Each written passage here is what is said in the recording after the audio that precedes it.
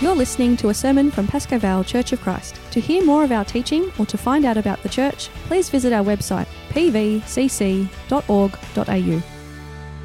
Great to be with you this morning, the very first day of a brand new year, 2023. I hope you had a great Christmas with your family and friends, and also the beginning of a wonderful new year together. It's great, isn't it, to meet together on the first day of the year, this Sunday. Let's come before God. Let us pray. Father, we give you thanks, because that's all we can do. Give you thanks, Lord, for each day, and we give you thanks for this beautiful year that you have given to us, Lord. May, Lord, we seek to love and to serve and to honour and to glorify you in 2023. May you, Lord, give us insight into your word and help us, Lord, to apply your word into our hearts as well as our lives this day. In Jesus' name we pray. Amen. Amen. Back in 1967, experts gave this fantastic prediction about what's going to happen, at the end of the 20th century, with all the technology that was going on, of course, all the advancements that were happening at that time. And they just foresaw these wonderful developments that would happen. What's going to happen to the way we work at the end of the 20th century, they were saying to themselves. So this is what they predicted, particularly in the wealthy western part of the world. They said that we would only be working 22 hours a week. And in fact, we would only have to work 27 weeks per year. And the biggest problem that we would have would be deciding what we do with all of our fantastic leisure time. Well, I don't know about you. And I know some of you are retired, of course, but in terms of myself, I found that prediction didn't quite make it. Not exactly how they predicted. They missed the mark, I think. They really did. Certainly as far as I'm concerned anyway. In fact, it seems, the world has sped up so much, hasn't it? We're all so much more busy now than back in 1967, if you were around then, as I was. Everyone is in always such a hurry today. Everybody, people walk fast, they talk fast, they even eat fast.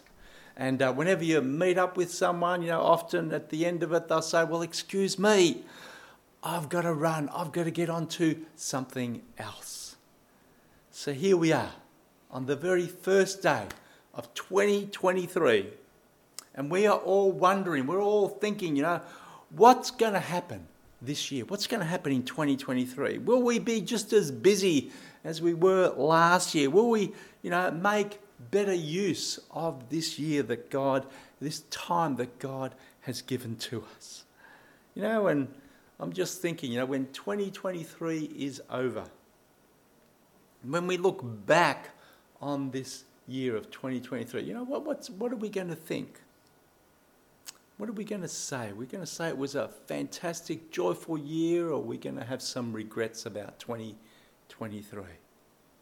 Well, I think that this passage from Ephesians chapter 5 and verses 15 to 17 tells us, it's going to help us as we think a little bit more about looking forward to the rest of 2023.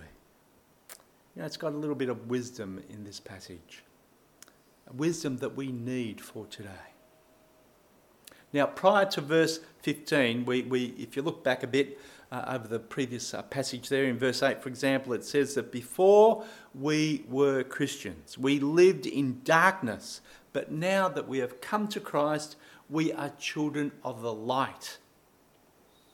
But we're still living in this world, aren't we? In this world that's morally and spiritually still very much in darkness.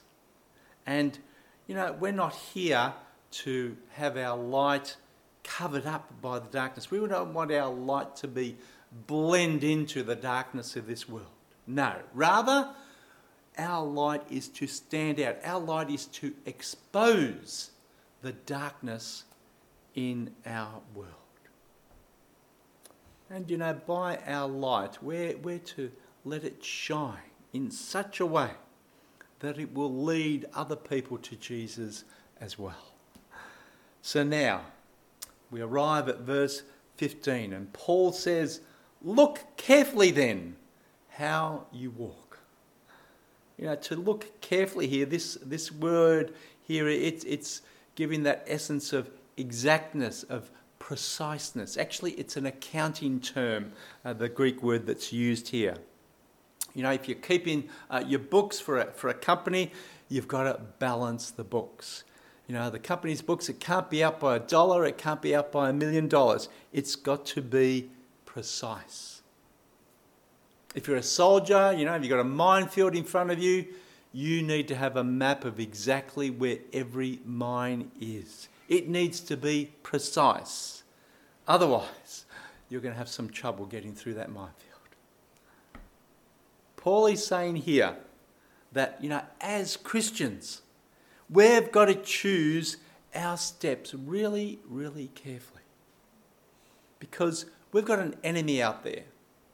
The devil, he's out there to put obstacles in our path, to put stuff in our way. He wants to stop us. He wants to harm us. He wants to do anything he can to stop us doing what God wants us to do in our lives. Because the days are evil. So we've got to pay attention.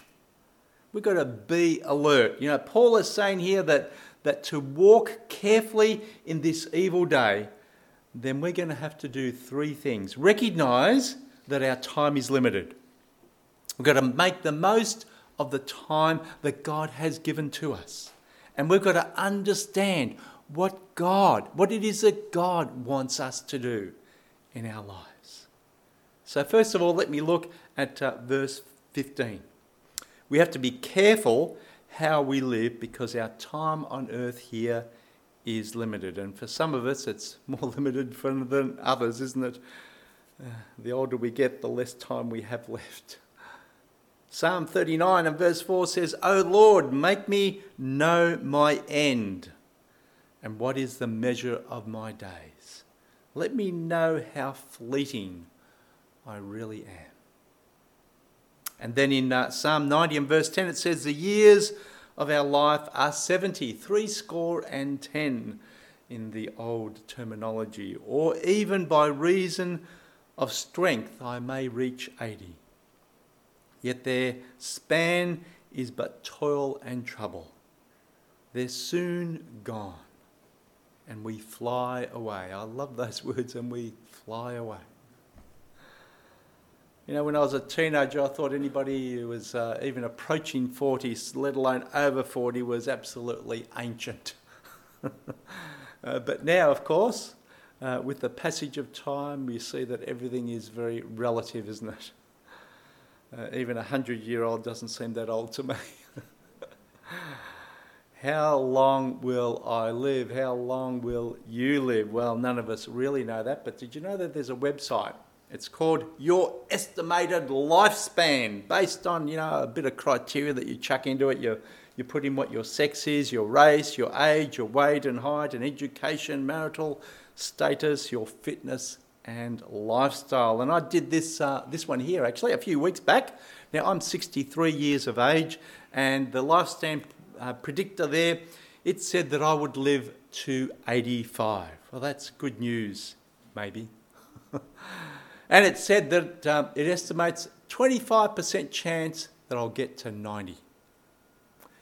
Now, it also said that I could add 2.1 years to my life if I exercised more.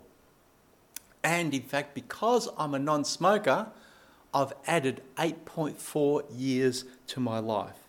But a funny one is that if I drink a little bit more, if you have one drink a day of alcohol, then I could add another 0.4 years to my life. I'm not sure if I'm going to do that one, but anyway. The psalmist tells us to number our days. So for me, this wonderful life expectancy program here, it tells me that to number my days, I've got 21 years, 5 months and 7 days to go, which is 257 months, 7,717 days, 185,000 hours, 11,113,000 minutes, or 666,778,000 seconds. So that's certainly numbering your days by the hour, by the minute, and by the second, isn't it? But the truth is, none of us really know how long we've got to live. None of us. None of us has got a guarantee that we will be here tomorrow. That's in God's hands. James chapter 4 and verse 14 says, "You don't know what tomorrow will bring. What is your life? For you're a mist that appears for a moment and then is vanished." You know, our time on earth here is valuable because it's so limited. It goes so quickly, so fast. So what do we do with the time that we do have here on earth? What we do with it is really important. Don't waste a single second of it. Now, secondly, we're to make the most of the time and the opportunities that God has given to us. And that's verse 16. And you know, the older I get, the more I am thinking that I really need to use my time really, really wisely. Because I'm closer to the end of my days than I am to the start of my days. I know I've got less time left than I did last year. And I need to have eternity in mind. So, you know, you try to work out what are the really important things that I've got to do in my life. What really, really matters. You know, you haven't got time to do everything. So you've got to do that which is important.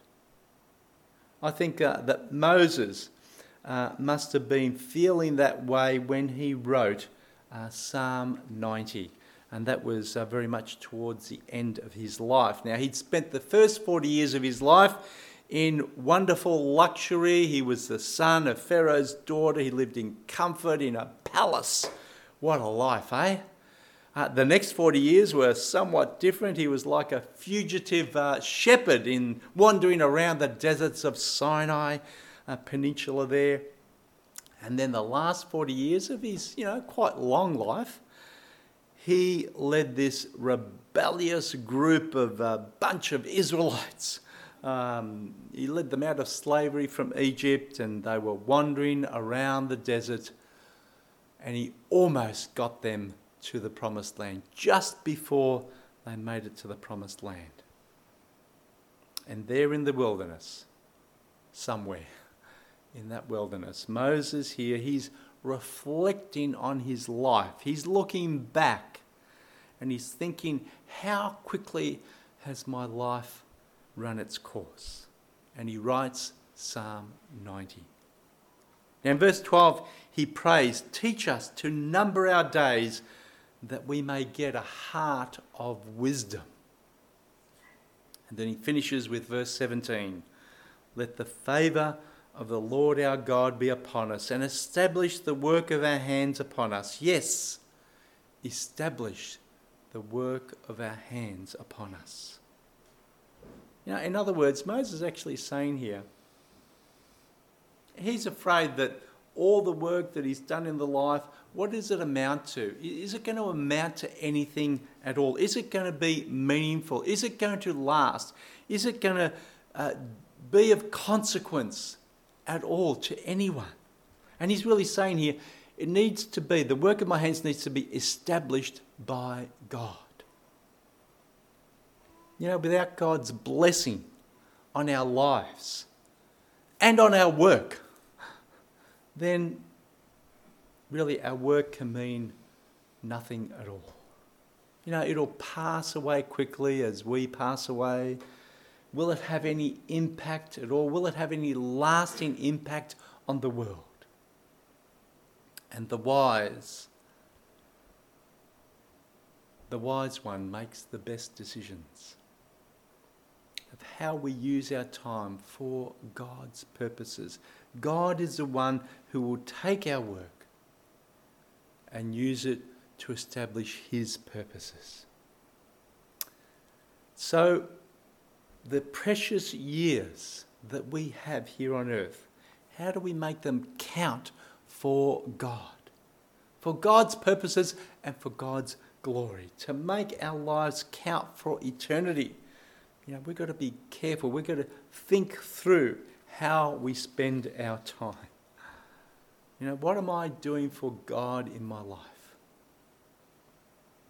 Our purpose has to be in line with God's purposes for our life, doesn't it? Jesus lived his life. He lived it to accomplish God the Father's will, not his own will.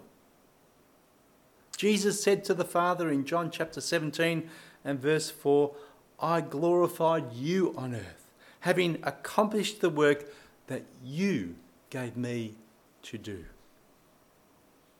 See, Jesus knew the Father's purposes, and he lived according to that. To be like Jesus. We've got to do the same thing that he did. Follow his example of how he lived his life by being people who seek to live a godly life, have God's purposes in our lives, not our own. But that, of course, is an awful lot easier said than done, isn't it? One of the biggest problems in our society today is there seems to be so much anxiety and stress, and people are just so overwhelmed and overloaded in our community. First, people that tend to be so overloaded with commitments. People commit themselves to so many different things. We go here, we go there, we take part in all kinds of activities, all kinds of social engagements. We're always so busy because we have something else to do. And the next thing you know, you're meeting yourself going in one direction and the other because we're overloaded with commitments. Too busy to do what's important because we're too busy doing what's urgent. Secondly, many of us, we're overloaded with possessions. We just have so much. Our cupboards are full, our garages are overflowing, we go into debt just to pay for all these things that we simply must have. And the advertising just tells you that you need all of these other things as well in your life. You won't be the right person unless you've got them. Most of us have got way too much stuff. I think I'm one of those. And thirdly, we're overloaded with work. We get up early, we work till late. There's always more to do in terms of our work. Our work comes home with us. This is a big change that's happened, isn't it, over the past a couple of decades. The home comes work with you. At midnight, you're still getting emails on your phone. Your work never seems to leave you. And we have to work hard to pay for all the stuff that we believe that we need. And fourthly, we're overloaded with information. The great decade of the internet. So fantastic. Do you know that the average doctor has got to read 220 articles a month just to keep up with what's happening in the medical field? And now we've got this wonderful internet, this super duper highway of information. But the problem is there's so much of it, it's overwhelming. You don't know what's right, what's wrong. You don't know what's useful. You don't know what you need to know. There's just so much of it. There's too much, in fact. It's so overwhelming. We can't absorb all the information that's flashed out in front of us every day. It feels too overwhelming. Now, I could keep going with this kind of picture, of course, but you get the basic idea here. There's so many demands on us, demands on our time, demands on our energy. There's so many good things that we can do. And there's so little time to do it. How on earth do I choose? Now, there are 8,760 hours in a year. Except for a leap year, of course. And we've already used up a few of them in 2023 already, haven't we? How do we make the most of the opportunities of the time that God has given to us? We need to make sure that we give the right hours that we need to give for God's purposes in our lives first. Not to just do what's urgent, what comes to mind first. We need to think and be wise about how we use our time. Do what's important first. Do what God wants us to do first. Put God first. And then those other things we'll do with the rest of our time. Those urgent things. But do what God wants us to do first. Give that the first priority. Now, lastly, in verse 17, it tells us that we need to understand what God wants us to do and to be. First and foremost, God wants us to please and glorify Him. The Westminster Confession of Faith, the Catechism there, puts it like this: the chief end of man and woman is to glorify God and to enjoy Him forever. Glorify God. God is good. God is very good. God is great. God is wonderful. People just need to know God. They need to see God in action in your life, in my life. If people really saw God for who He was, they would love to know Him. Everything I do, every word that I say, should show God to other people. God is good and other people need to see that. But we can only show God to people, to the extent to which I know God myself. So we need to be growing in our relationship with God. We need to know God more and more deeply ourselves so that we can show God to other people. We need to be people who are thirsting after God ourselves in such a way that everyone else will just see that and it'll influence them. It'll be significant to them. They will see how significant it is to us. So, we've got to put sin to death in our own lives, don't we? As it says in 1 Peter chapter 1 and verse 15, as He who called you is holy, you also be holy in all your conduct. Now, and how do we do this? How do we grow in holiness?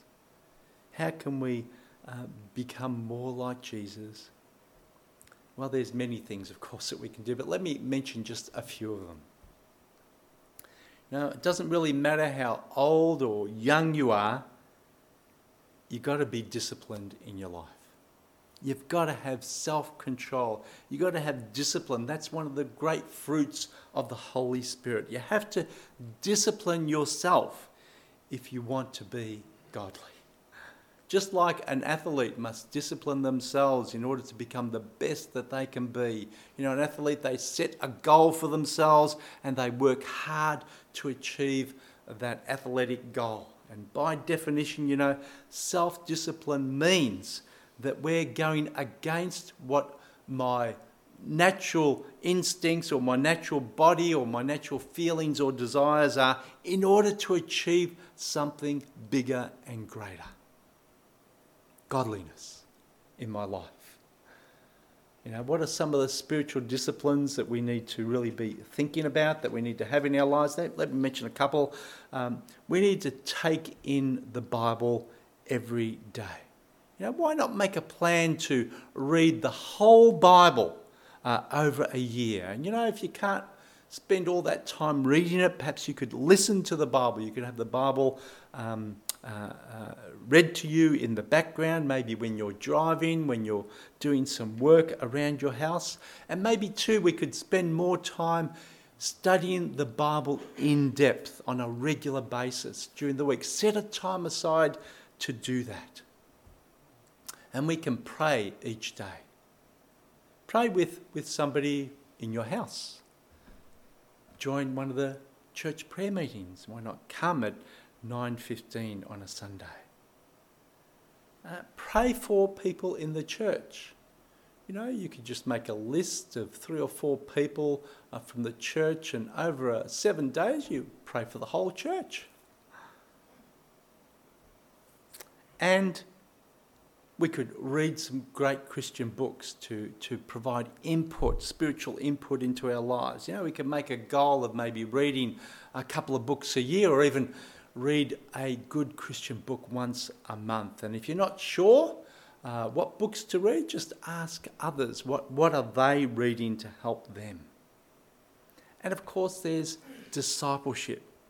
Getting together with another Christian girl or guy, someone maybe who lives near you, and you can meet up together, maybe read the Bible together, discuss it, ask questions, learn from one another, help each other in areas that you need spiritual growth in. And we can ask God to help us to tell other people about Jesus as well. We can look for opportunities to do that in our lives. It's not difficult, really. Pray before you go to visit someone. That God will give you an opportunity to bless that person.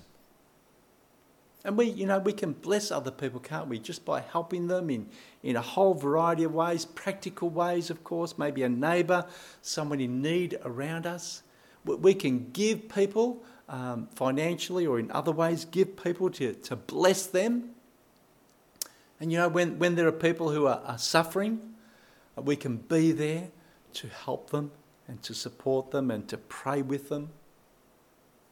And maybe when we are going through suffering in our own lives, that can be a great witness. As we're going through suffering and we're putting our trust in Jesus, other people see that, and that will really help other Christians. It will strengthen their faith. And for people who aren't Christians, when they see you going through suffering and you have such hope and trust and faith in Jesus, that will be a great witness to them. A wonderful witness, a really practical one. They'll want to know why. Why are you able to do that? And you can tell them why. I'm looking forward to 2023. To see and to be part of what God is going to be doing here in this church at Pasco Vale Church of Christ throughout this year with each one of you. Being a Christian is actually a very exciting life because our God, He is an incredible God. And He's going to have His plans for 2023, and He's going to rope us in. He's going to let us enjoy being part of His plan for this year. Let's pray. Father God, thank you for your love. Thank you for the hope that you give to us. Thank you for eternity with you. And so we give you great thanks for each person here this morning, Lord. Thank you for the life that you have given to them. Thank you for this year that you have set before them. Help us, Lord, to live 2023 for Jesus.